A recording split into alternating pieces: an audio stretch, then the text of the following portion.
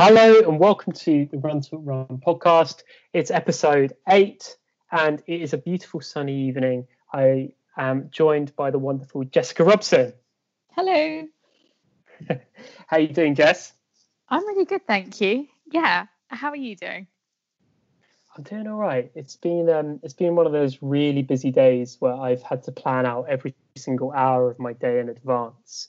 And even down to cooking for the house at 6 o'clock, bang on 6, so I could get sort of ready for the pod at 7. But now I'm sat down and I'm at my desk, and it's the first time I sat down in hours. I'm very, very chilled. So, so I'm pretty happy actually. How's your running going? Have you been running this week? I have, yes. I had a few days off running, which kind of allowed my legs to recover enough to have a slightly longer run today. Nice. Which is fantastic. It's put me in a great mood for the rest of the day. I feel quite mellow and content, like a good mellow. Just, yeah, it's helped me sort of stay in one place for the rest of the day, that's for sure. And yeah, with the weather like this, it's perfect. Dreamy, isn't it? It's dreamy. Although the streets of Tooting is a little bit like people dodging at the moment. But I've really perfected my trails of Tooting. Like people maybe think in an urban area there aren't trails, but if you really, really look for them, they're there. So that's where I've been going on mine. But yeah, I've realised I found the sweet spot now. I realised I can run twice a week without any pain, but I have to space it out in between cycling. So I'm really getting into my cycling at the moment, and then I sort of doing a couple of runs a week. But the positive news is my runs are run-talk runs because you can now run with one other person if they're comfortable and you're comfortable and you can maintain a safe distance. So it all started on Thursday night when I went for a run with Tahir, who's from my Tooting group. And Tahir is a wonderful individual and he's one of the kindest people I've ever met. But at the moment, he's currently doing Ramadan. So he's 3 weeks in. And so he fasts during the day. And it's not until after sunset that he can eat. So he messaged me saying if I fancied a run. And I said, yeah, when do you fancy going? He said, well, I'll eat at about 9 o'clock after sundown. So if you're ready for about 11 at night, then we'll go. And I'm thinking, okay, well, I'm keen for this. So I'll meet you at the Wheat Sheaf where we usually meet for a run at 11 o'clock at night. And we'll head off. So we went and I thought, okay, we'll do a half an hour 5K. I'll be in bed by 11:30 and then we're all good. We did a half marathon. Oh my word, at 11 p.m.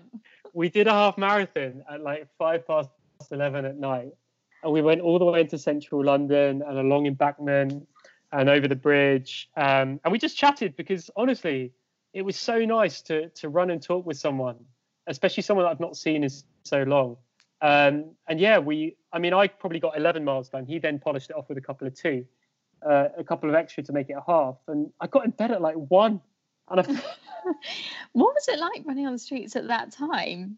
It was really peaceful, actually. It was really nice. But it was quite funny because I woke up next day and my housemates were like, did we hear you sneaking in at 1 a.m? Like, it's lockdown. Where have you been? I was like, I just went for a socially distanced run. And they were like, oh, yeah, you sure? I was like, I definitely did. But that's cool. And then I've got a cycle with Sophie from Tooting in the morning and then a run with Mark from Tooting as well. That social calendar is creeping back. Oh, I know. But it's good. Honestly, it's so... I think it will settle down, but it's just the chance to actually catch up with some of these really cool people in the area. Yeah. I'm only saying that because I'm very jealous. Well, I will make an effort to come down to Sussex soon. Maybe we could do like a run and a pod as well at the same time. Maybe that's possible. We could work. We could try. We could certainly try. Yeah. Certainly try. That'd be quite good, wouldn't it? But yeah. So, Jess, obviously this week has been quite potentially is a big week for Run to Run in the sense that there's going to be a couple of changes to the way in which runs are going to go in the future. And I know it's been a big decision for you to make. So I don't know if you want to explain a little bit about that. Yeah, absolutely. I mean, not a lot is changing in principle at all, to be honest. All our runs have always been free to attend. The whole point of Run Talk Run is to make mental health support more accessible and less intimidating, and that's not changing at all. Our runs will still be free to attend in the future, but what I have put out to the community today is an option to donate to Run Talk Run on a monthly basis. And essentially, it's just to make sure that Run Talk Run is sustainable and that we last for a really long time, as opposed to, having to stop our runs because we can't support the organisation on a whole.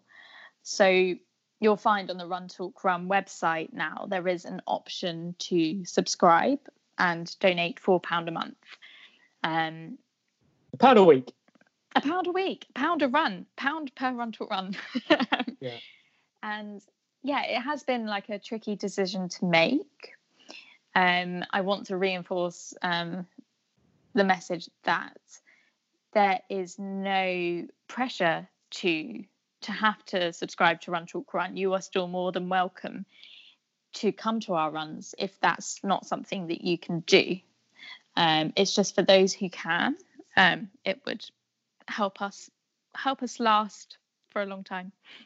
Basically, I think it's a really difficult step to come out, and I'm sure today must be really difficult because you're sort of asking something back, which is different. But what I would say is Run Talk Run, like alone for me personally, has made a huge difference to my life, and I can only speak for the people in Tooting as well, but I know that it's had huge impacts on their lives as well, and I'm sure they will all agree with me if they're listening to this as well. So what I would say is, I mean, hey, I'm listing things that are just over £1 here. Any bus journey in London is £1.50. Like a loaf of bread, average price over £1.50. And my favourite chocolate bar, the Kit Kat Duo, like the bigger one, is over £1 as well. So when you put it in perspective like that, and you look at like the social impact and being able to run as a community, and I think, Jess, you might agree with me on this. This is also an opportunity to be able to give more to the people attending Run Talk Run in terms of support and courses and helping leaders even further as well, isn't it? I guess. Absolutely, this will support our leaders and with things like mental health first aid and things like training courses to help them be more confident in leading runs, and yeah, it will feed back into the community. And I think the whole thing with Run Talk Run is that we're supporting each other.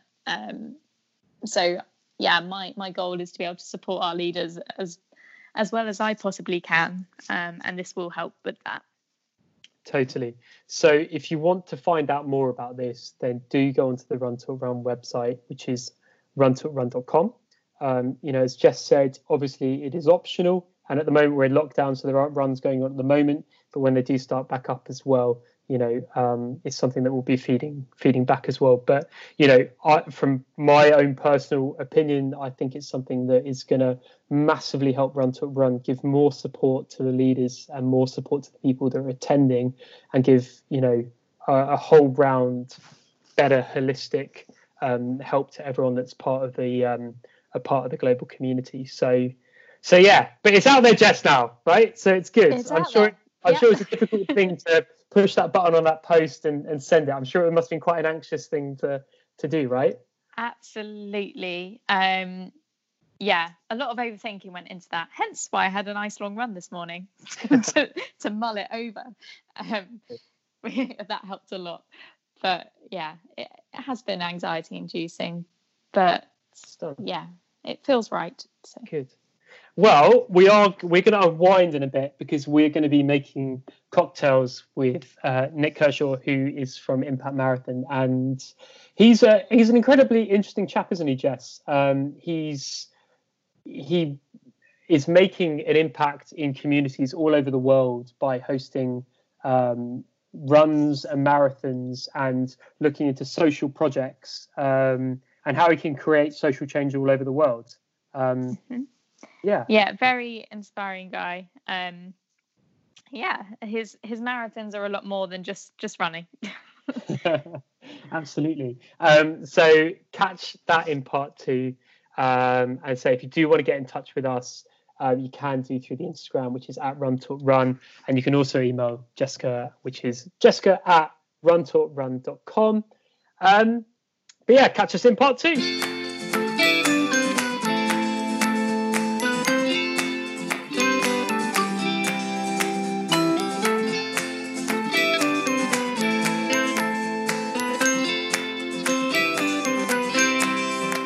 Hello and welcome back to the Run Talk Run podcast, episode 8, part 2.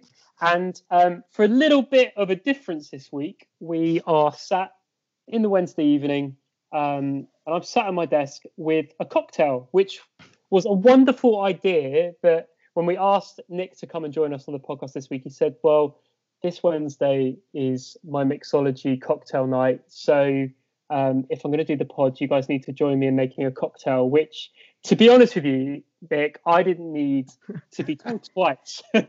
So, hi, Nick Kershaw. Welcome to the Run Talk Run podcast. Hi there, guys. How are you guys doing? Yeah, really good. Really good. So, what have you mixed up? You're clearly a better mixologist than we are. What have you made for yourself? What cocktail have you made? Well, we don't get a choice on this, so I do it with some of my old school friends. It's purely a lockdown thing, right? We just started doing this every Wednesday. Whoever wins the best cocktail then selects what we drink for next week. But it just so happens it's my favorite cocktail this week. So it's the old fashioned. So you've got whiskey, some sugar syrup. It's usually Angostura bitters, but I didn't have any. So I homemade those, which has not gone terribly. And then a little bit of... very good question. Cinnamon, nutmeg, mace, prunes, a bit of vodka, and orange. Wow. And you mash it all up. And it's actually come out really well. When I was reading it, I was just like, I don't think this is, but I'm really, really happy with this. I'm stoked about this. And if it won't win me any extra points because it's arbitrarily judged by our pictures being sent off to a friend of mine in Guatemala, and she just sort of picks out which one she'd like to drink. And that's not, okay. That's very arbitrary, and she won't appreciate my homemade Angostura bitters. Purely based on aesthetics. That's what we learned. But it took a while to work out what it was being judged on. It felt arbitrary for a long time. Well, I think that's incredibly impressive. And Jess, you've also made one as well. What have you got? Well, I have made myself a mocktail, but I've kind of stitched myself up because it's full of ice and actually it makes a lot of noise, so I can't drink it until we're finished. You got a straw? You must have got a straw somewhere. That would have been a good idea. So yeah, essentially mine is just a Fanta fruit twist with a lot of ice. What we could say is that if you let's just explain to listeners there's going to be a bit of ice clinking, and then you can feel free to drink away. I think that's maybe I will. Yeah, I think it's fine. And I've got ironically, I've got a dark and stormy, because the weather outside right now is scorching, which is dark rum, ginger, and lime. And my family are from Bermuda, and this is like their drink. So it's a bit of an ode to my family. So yeah, Caribbean rum and ginger. But this isn't a cocktail podcast. We are here to talk to you, Nick, about some of the amazing things you do. And the one thing that sticks out is Impact Marathons. And Jess spoke to yourself and asked you to come on the pod. And I think it'd be great to start just to explain to the listeners a little bit about what Impact Marathon is. So, Impact Marathon, we started in 2015, with the whole concept being to organize races around the world in different communities, where we have this final day, which is the race, and that's 10 kilometer, 21, 42 kilometer trail runs in sort of like amazing locations. But before that, for the whole week before that, we spend the time working and visiting in the projects in the community that the charities that we're supporting are working in. So the whole thing is like, how do you see and understand your ability to make an impact in the world? And that was pretty much where we started.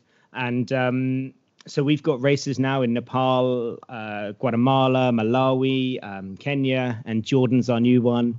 And people head out for a week, spend a week living in our sort of pop-up athletes village all together. And then on the final day, after a week of working in the community and visiting the projects, we then run a race with all of the local runners as well, coming up for the race and joining in. And that's pretty much like the basis of the concept, really. It's amazing. It's got me hooked straight away, and I'm thinking, oh right, okay, I'm interested. So how did you get involved with starting something like that? That doesn't sound like a normal job that you would start. Like how did it all transpire? So I was working a pretty normal job in finance in London before that, and I had some projects out in Uganda at the time. And I was training for an Ironman, and people were asking me whether I was going to do fundraising for it. And I was doing it for all of my own personal reasons, to be honest. And I wasn't thinking about it. But there was this incredible school in a town called Masaka, called Bugabira. And when I sat down with the guys when I was visiting there, I was like, if I could raise this amount of money, what could you guys do? And they came up with this incredible plan. And I thought, okay, that let's do it. And so I came back home and just like, it sounds a bit boring, but the mechanics of getting money to a very small project in Uganda are really quite hard. So I set up with Henry Blanchard. We set up our own foundation, which could receive money and go anywhere. So really flexible, really supportive of people who want to do challenges for something they care about.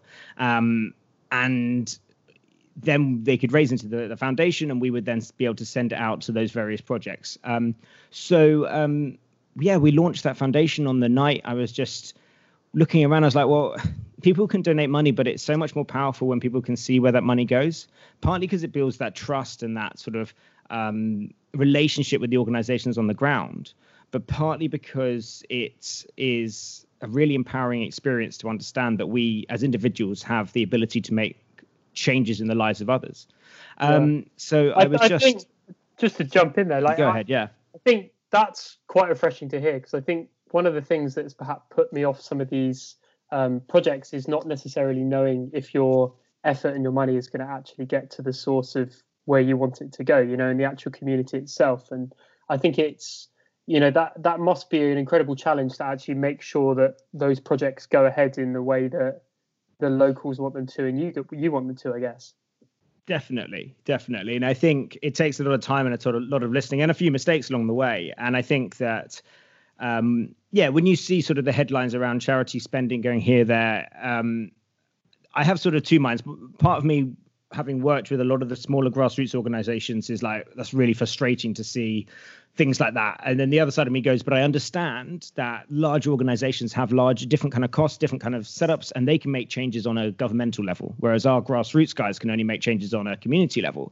So there is a totally different story. And I very rarely meet guys that I'm not inspired by in what we do. And I just think it's a really powerful way to get people to understand that and help people to see that and empower people through that process. Because it's definitely something that I think can be improved upon. But it's more, for me, it's more about the what that does when the individual comes home. When each runner comes home, we just see loads of different changes happen that go far beyond, okay, I'm going to donate to this organization. That's not actually the net goal. The net goal is to send someone back to their company and they go, right, let's change this policy because it has a knock-on effect. Or they go back to their family and they go, guys, I want to run with you every Saturday morning, and they run out as a family. And there's so many different stories like that are, for me, where the real impact and the sort of long-term effects happen. And that's kind of the most inspiring thing for me. Totally. It's like giving someone a life-changing experience, I guess. And so what are the types of people that come on? What are the types of people that come and join you on your runs? Is it super speedy runners? Is it first-time runners? What are the types of people that join you? It's a real mix. Every race will have a few guys who are good runners. We've had someone who runs for England in his age group. We've had really great runners, but majority are casual runners, guys who enjoy running 5, 10 half marathons. Maybe they've done 1 or 2 marathons. That's the majority. And then there's also always some people running their first ever race. And that's pretty exciting because you got guys running their first ever marathon on a trail that's like 2,000 meters of elevation, and they're getting out there and they're doing it, and they that's pretty amazing when that happens as well. So real mix, and I think that's what the whole makeup of it is. The group that comes out is always really different. We've got a lot of different nationalities, income levels, racing ability. All of that is really mixed, and that's what makes the experience such a melting pot. You see people who never normally meet. Do you get involved yourself sometimes? Do you think, oh, actually, I fancy this race today? On race day? Yeah. They're bloody hard races. I've obviously run the courses a lot. The idea of a lot of them have like mini loops in and stuff. So we like to try and get everybody on the course running together at some point. So we try not to do like a point-to-point long race or anything like that. We set off the different timings. So the 21-kilometer guys, we're meeting the 42-kilometer guys as they start their second lap. So I've done the laps, but I've never really got the chance to do the full 42K on any of them. I think the moment that I'm able to do it is the moment you know that the team is doing incredible. That's like a litmus test. If I can go along to a race day and run rather than be on the motorbike or in the pickup truck or whatever they've got me doing. That said, it is really fun to pick up truck the courses, and it's more fun to do that than run. Don't tell anybody I said that. I think it must be a huge organizational challenge, I'd imagine, and probably the amount of research that has to go into to making it run smoothly on race day must be huge. Yeah, we've definitely had some fun times on build up to race day, and these aren't normal environments either, and I think that's what makes it so addictive is there's just the race days are so different. We've had everything from finding hippos on the course like 20 minutes before we started to some even more crazy situations than that. And then on race day, if you're running through a Malawian fishing village and you've put up a load of colorful ribbons on trees, you can expect every girl in that village has a new hairband, and hopefully not before everybody's got back. And I spend most of my time just going around trying to persuade kids not to take the ribbons. And we put them up high as well. We have a guy standing on top of the pickup truck, putting them in trees, and still you come back the next day, you're like, how is that not there? Just use like constant. It sounds like a big challenge, but quite a fun challenge. So what are the types of like initiatives that you've done? Obviously, you mentioned like a Malawian fishing village. Like, what are the types of things that the fundraising goes towards? So it's sort of one of those things that's constantly changing on each country and each race, and we're in a transition phase a lot at the moment. A sort of project that I think set this crazy standard was our first ever race that we did in Nepal, and the community had come to us and said, we don't have year-round water, so in the winter the pipes are above ground, so they freeze, and in the summer there's a drought at our source, so we don't have that. But we've identified a source 5 kilometers into the park that is next to this big national park, and we would like to build a pipeline. So suddenly, like, we had 200 people going up and down this 5 kilometer pipeline trying to build it in 2 days. And I think we did about 4.2 kilometers. And then over the next month, the villagers finished it off. And then the next year we took it to different parts of the village. And then by the time we got to year 3 of Nepal, they'd then installed water into every single house in the village. And they'd taken what was like a catalyst event in year 1. And before we even got to year 3, they'd then put it in. They'd even put meters into every single house, so that they all paid a bit of maintenance to continue the work on the pipeline. So it was there. And then because we dug it into the ground, it didn't freeze through the winter. And then the source is a year-round source. So that was like an example of really hands-on impact work. But recently we sort of stepped away from that for a number of different reasons. And we just did the new one in Guatemala, and that's all around, the organization we work with there is all around youth leadership and giving voice to particularly women, particularly indigenous communities. You've got the Mayan communities there. And their youth leaders, basically, that they're training up to sort of lead the nation in the future. They all kind of decided on what we were going to do each day, and one of them organized a International Women's Day march in the middle of their town, Tekpan. And so they were like, well, the best thing you can actually do is bring your noise, your energy, your attention of all of us marching together. And when the municipality heard that was happening, they then brought all the women from the municipality, all the different women's groups. So it went from being something that had never happened before to being sort of 25 youth leaders. Then we joined in, and then suddenly there was like 300 women from all over TechPan marching through, talking about no violence, and they said, just get on Instagram, just that's what we look for you to do. That's your skill set for us. And I think giving that back to the communities that we're working in and saying, like, what do you actually want from us, rather than us feeling good and getting dirty, which in the case of the pipeline was perfect, because it was all together. It's hard to replicate that kind of experience 4, 5, 6 times a year, which is what we've got now. So it's a really varied one. And I think over the future, probably races will turn into different type of ones. I really want to do round around like how micro entrepreneurship and business is a massive way of creating development in communities. And so then maybe we want guys with a bit more business experience to come out and start mentoring and a real skill share. So there's a load of different things that I want to do in the future that isn't just the stuff that we've done so far of getting dirty, Sure. Although that is pretty fun. Because I would imagine that the physical and tangible things are fantastic and have a huge impact. But, if you can inspire and you can create leaders and you can create voices, like you could do, they could then end up doing incredible things themselves, I guess. And that impact could be far greater than you could ever measure. Completely. I mean, you just need to look around the world right now and see the what leadership means. And good leaders can change millions of lives. And bad leaders can do exactly the same. And giving people the opportunity to find their voice and learn their voice and learn leadership skills, particularly in a country like Guatemala, which doesn't have strong public sector leadership, is so inspiring. But in terms of, exactly what you said, in terms of at the end of it, can you point to this funding has done this? It's not so easy, but that's okay, because we're mixing that with more immediate. It's sort of a plaster. I keep on thinking the word Band-Aid, but we're not American here. We're going to say plaster. A plaster on a broken leg, right? Like, I think there's definitely we work with organizations that are immediately handling the problems right now, but then we like to mix that with organizations that are going, cool, how do we change 10 years time? How do we change 20 years time? How do we change the future for all the kids being born right now?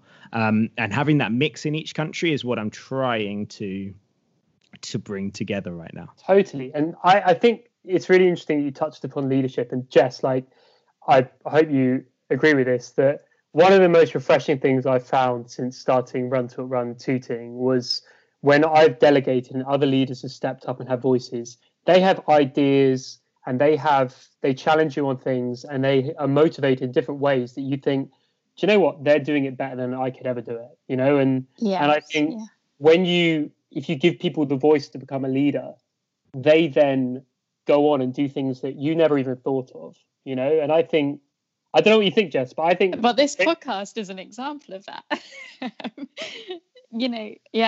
I think it's exactly the same with our Run Talk Run leaders. They all have so much ownership of their runs. And because of that, I guess it's a shared community and it's a shared initiative, and so many brilliant ideas come out of that because they want to develop it themselves as well. Yeah, it's not just one voice that's contributing to Run Talk Run, it's the voice of all of us run leaders. And like you say, the people running, we're all contributing to it in some way. Yeah, I think leadership is, and you don't always need like big extroverted leaders with big ideas.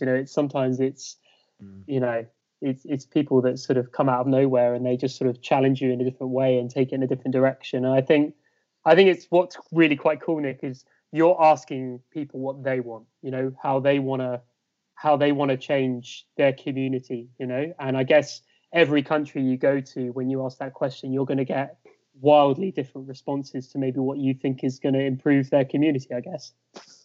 Yeah, absolutely.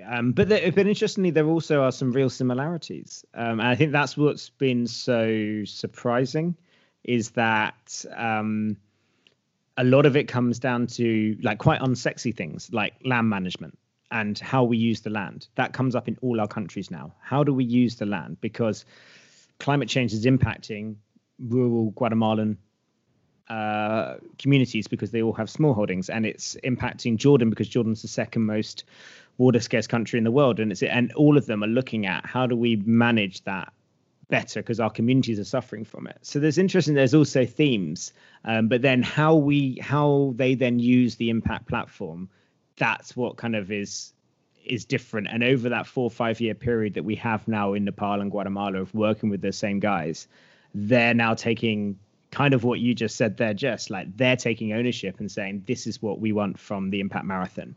And the organizations that have started to have really believed in us and we support each other now for that time are going, cool, we get it. Like, we don't even have that many conversations about the week anymore with those guys because we know that when we turn up, they've got it. They've got a plan. They know what they want to do and they want to give their guys a voice. And that's been like a really remarkable thing to see in the last 6 months or so. What would you suggest? Because there's going to be so many people listening to this who do want to make an impact on the world. I'm sure everyone does. This has reminded me of your Instagram post recently, about changing the narrative of us and them, and having a sort of more collaborative approach to helping people. Like, how does someone make an impact if they, where do they even begin if they don't necessarily know what's needed? Well, they join a Run Talk Run first. That's one of the best ways you can.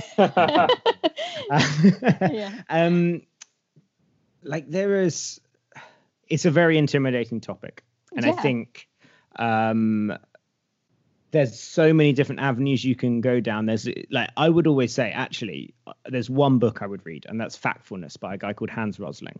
This book it's such an important book because it totally takes you away from ever thinking about impact in the same way. And it's not just around, it's focused on international development, but you can use it in so many different areas of your life because it's teaching you the skills of understanding the facts and not the hyperbole and the rhetoric and the emotive language that's being used. It is extraordinarily hard. I wouldn't ever sugarcoat that. 5 years on, I swear, I sometimes I don't understand. Like, there's so many, the more that you learn, the more that it's like, I don't know, but there's a lot of different books out there. I think Factfulness is the most important because it tells you how to use the information available to you rather than, there's so many amazing stories and there's so many people. You can go out to Nepal and you will see thousands of different organizations working there. But the most impressive organizations that I think you should always start with, in my opinion, this is an opinion, nothing more, is you look for the characters, you look for the people, and you look for the organizations that are looking to streamline and bring everybody together, that are seeing themselves as a conduit to a bigger picture. There's a lot of organizations in every country that are doing fairly similar work. And I think those people that connect those different organizations together, they're the guys who have the power to accelerate that impact. And that's something we now strategically look for when we're looking for partners in each country. But if you're just starting out, I would honestly say buy that book, read that book, devour it, and then you'll start to see things in a different way that will get you asking the right questions. And anyone that you're impressed with in that world, I don't know many people who don't reply to emails and messages asking for 10 minutes thought on this or that. I think if they're in that world, you can assume that they're a kind-hearted person who will want to respond. For sure. And like if someone messages you, Jess, and asks you about Run to Run but something specific on it, not just how did you start it, but something specific about it, like it's a pleasure to show that those people who want to connect people are always going to be responsive to that. And then you can probably find the right people in that respect as well. So we'll add the book to the podcast notes because I think I'm sure there's lots of people that want to find out a little bit more and get it straight away. But actually, speaking of a book, I saw in a post that you're writing a book yourself. Like, how has that been as a lockdown challenge? How far are you into it, and how have you found the process? Well, I don't think most of what I've written yet will make my final edit. Put it that way. I think it's been an extraordinary journey. that I thought, like, if you'd asked me a month ago, I'd be like, I think I'm making really good progress. And again, the further you get into stuff, the further you realize, like, there's loads that you don't know, and there's loads of gaps. And maybe I'm overthinking it, and that's my little worry about it. But basically, I'm just trying to put together all the lessons that I've learned, not just over the last 5 years with Impact, but even before that, to come up with the key principles for creating the world that we dreamed that we'd grow up in as kids. And I think that's the basic premise of what I'm trying to achieve with it. And we'll have to see how it goes. There's certain things that I think are going really well, and certain things I'm like, I'm never going to get there. But I think the basic thing is, like, I'm enjoying getting down to doing that writing and analyzing stuff and going, that happened, but what did that, like, really mean, and why is that a powerful story? And then working out what are the stories that I enjoy, but more importantly, what are the stories you guys are going to enjoy as well. And it could be stories that I've been told over the years. It's not going to be like all about me or whatever. It's about the things that have come up along the way, and some of the more ridiculous events as well. Probably the hippos will be in there somewhere, I'm sure, but yeah. So if anyone's listening today, Nick, tell us some of the ways in which they can find out a little bit more about Impact Marathon. Well, we've just released our new website this week, which has been a little labor of love through lockdown as well as a challenge. So impactmarathon.com is where you find out about us, and then if you follow us on Instagram, is where we're probably most active, at Impact Marathon. That's the best ways to find out about it, and message me if you've got any questions or thoughts. I'm pretty open, pretty responsive to any questions. Brilliant, that's fantastic. And so what we'll do is we'll add Nick's book to the podcast notes. We'll also add our cocktail recipes as well. Mine's going to be really straightforward. Nick's is going to be a little bit more complicated, and it's very optional whether you make your own Angostura, but clearly it is possible. And if anyone wants to get in touch with Jess or myself, you can at Run Talk Run, or email Jess at runtalkrun.com. But Nick, you're going to stick around with us for part 3. Mm-hmm. I'm going to have a little bit of chat about Mental Health Awareness Week as well. So stick with us and join us in part 3.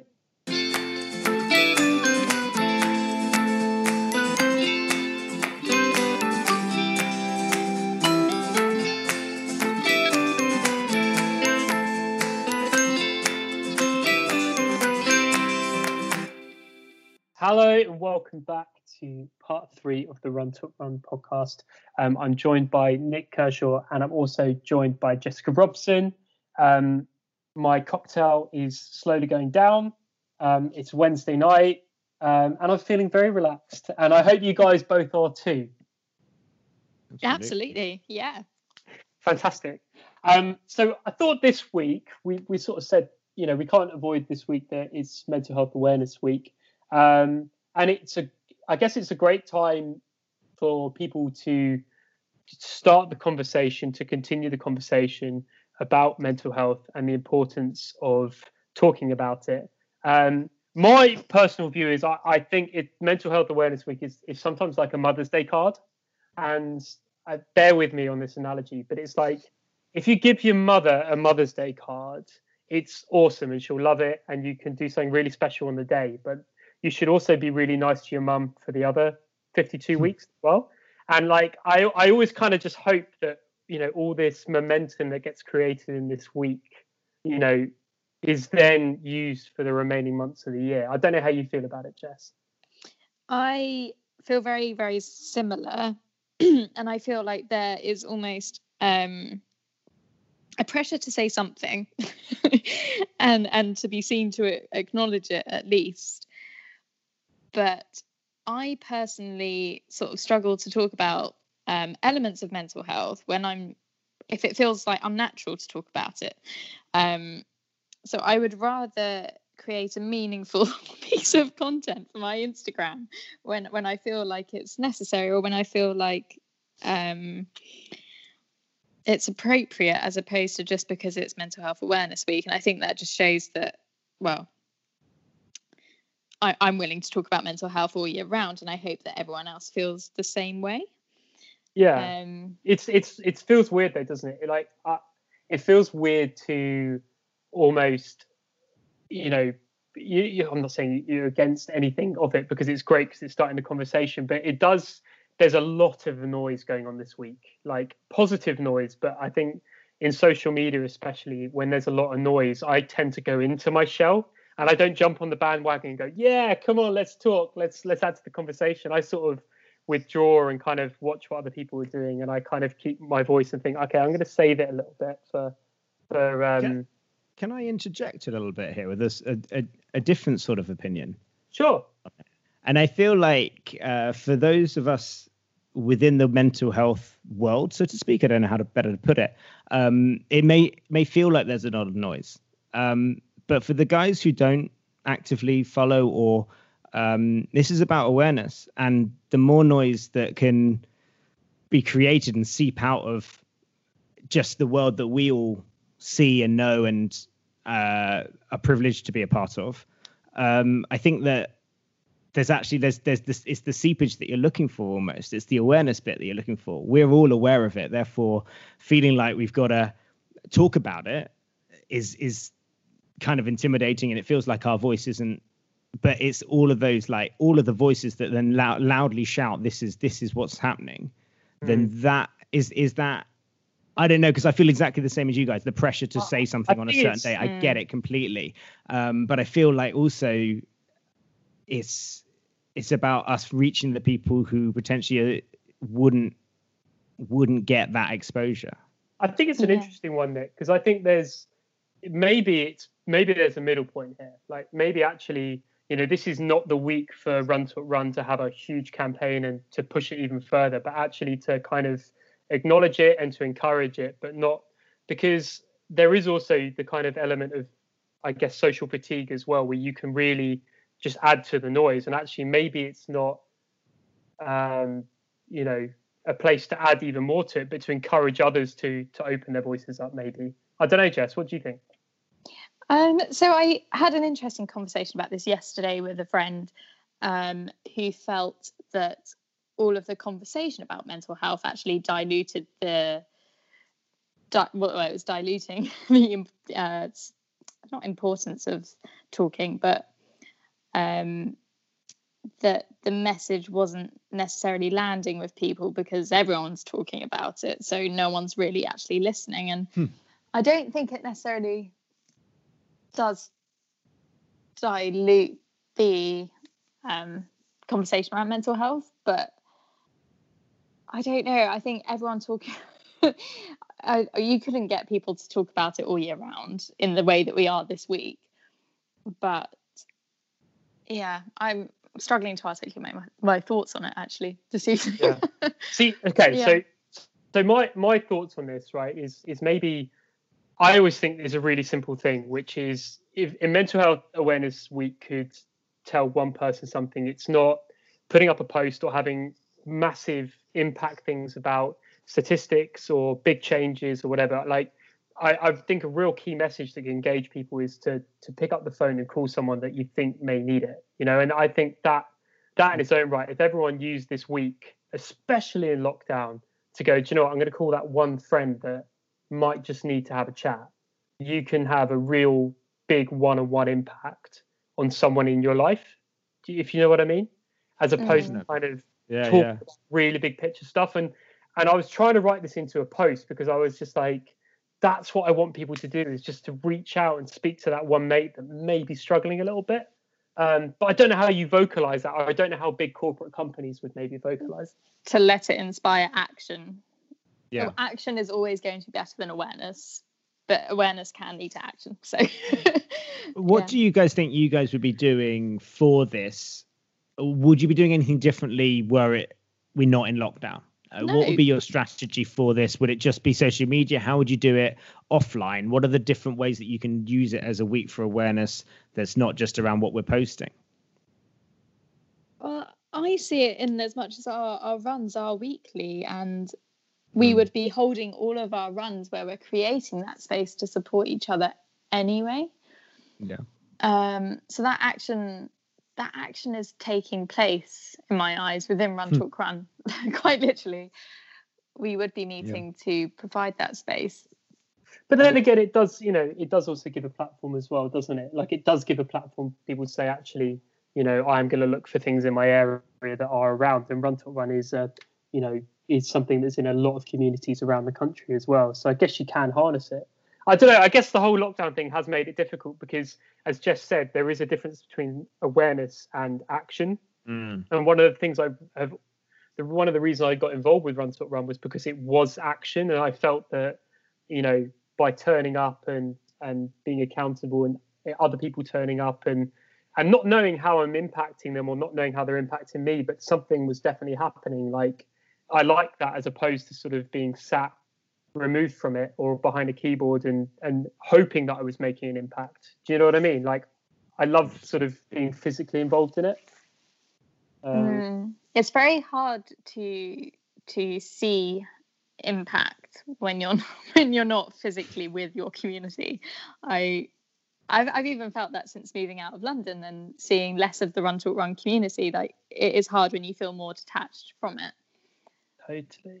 But you can create action in small ripples in any way, not just in a big hosting a Run Talk Run way. Like you say, just calling a mate that's action. Nick, I'm interested now. I'm gonna whiz back to part 2. Oh, how do you find not being able to gauge the impact that you're having? Like, how do you find that as someone that has founded Impact Marathon? Like, how do you sort of with something that you cannot ascertain, you cannot quantify, especially when you're trying to do social change? Like, do you know what I mean? That must be quite a difficult thing to.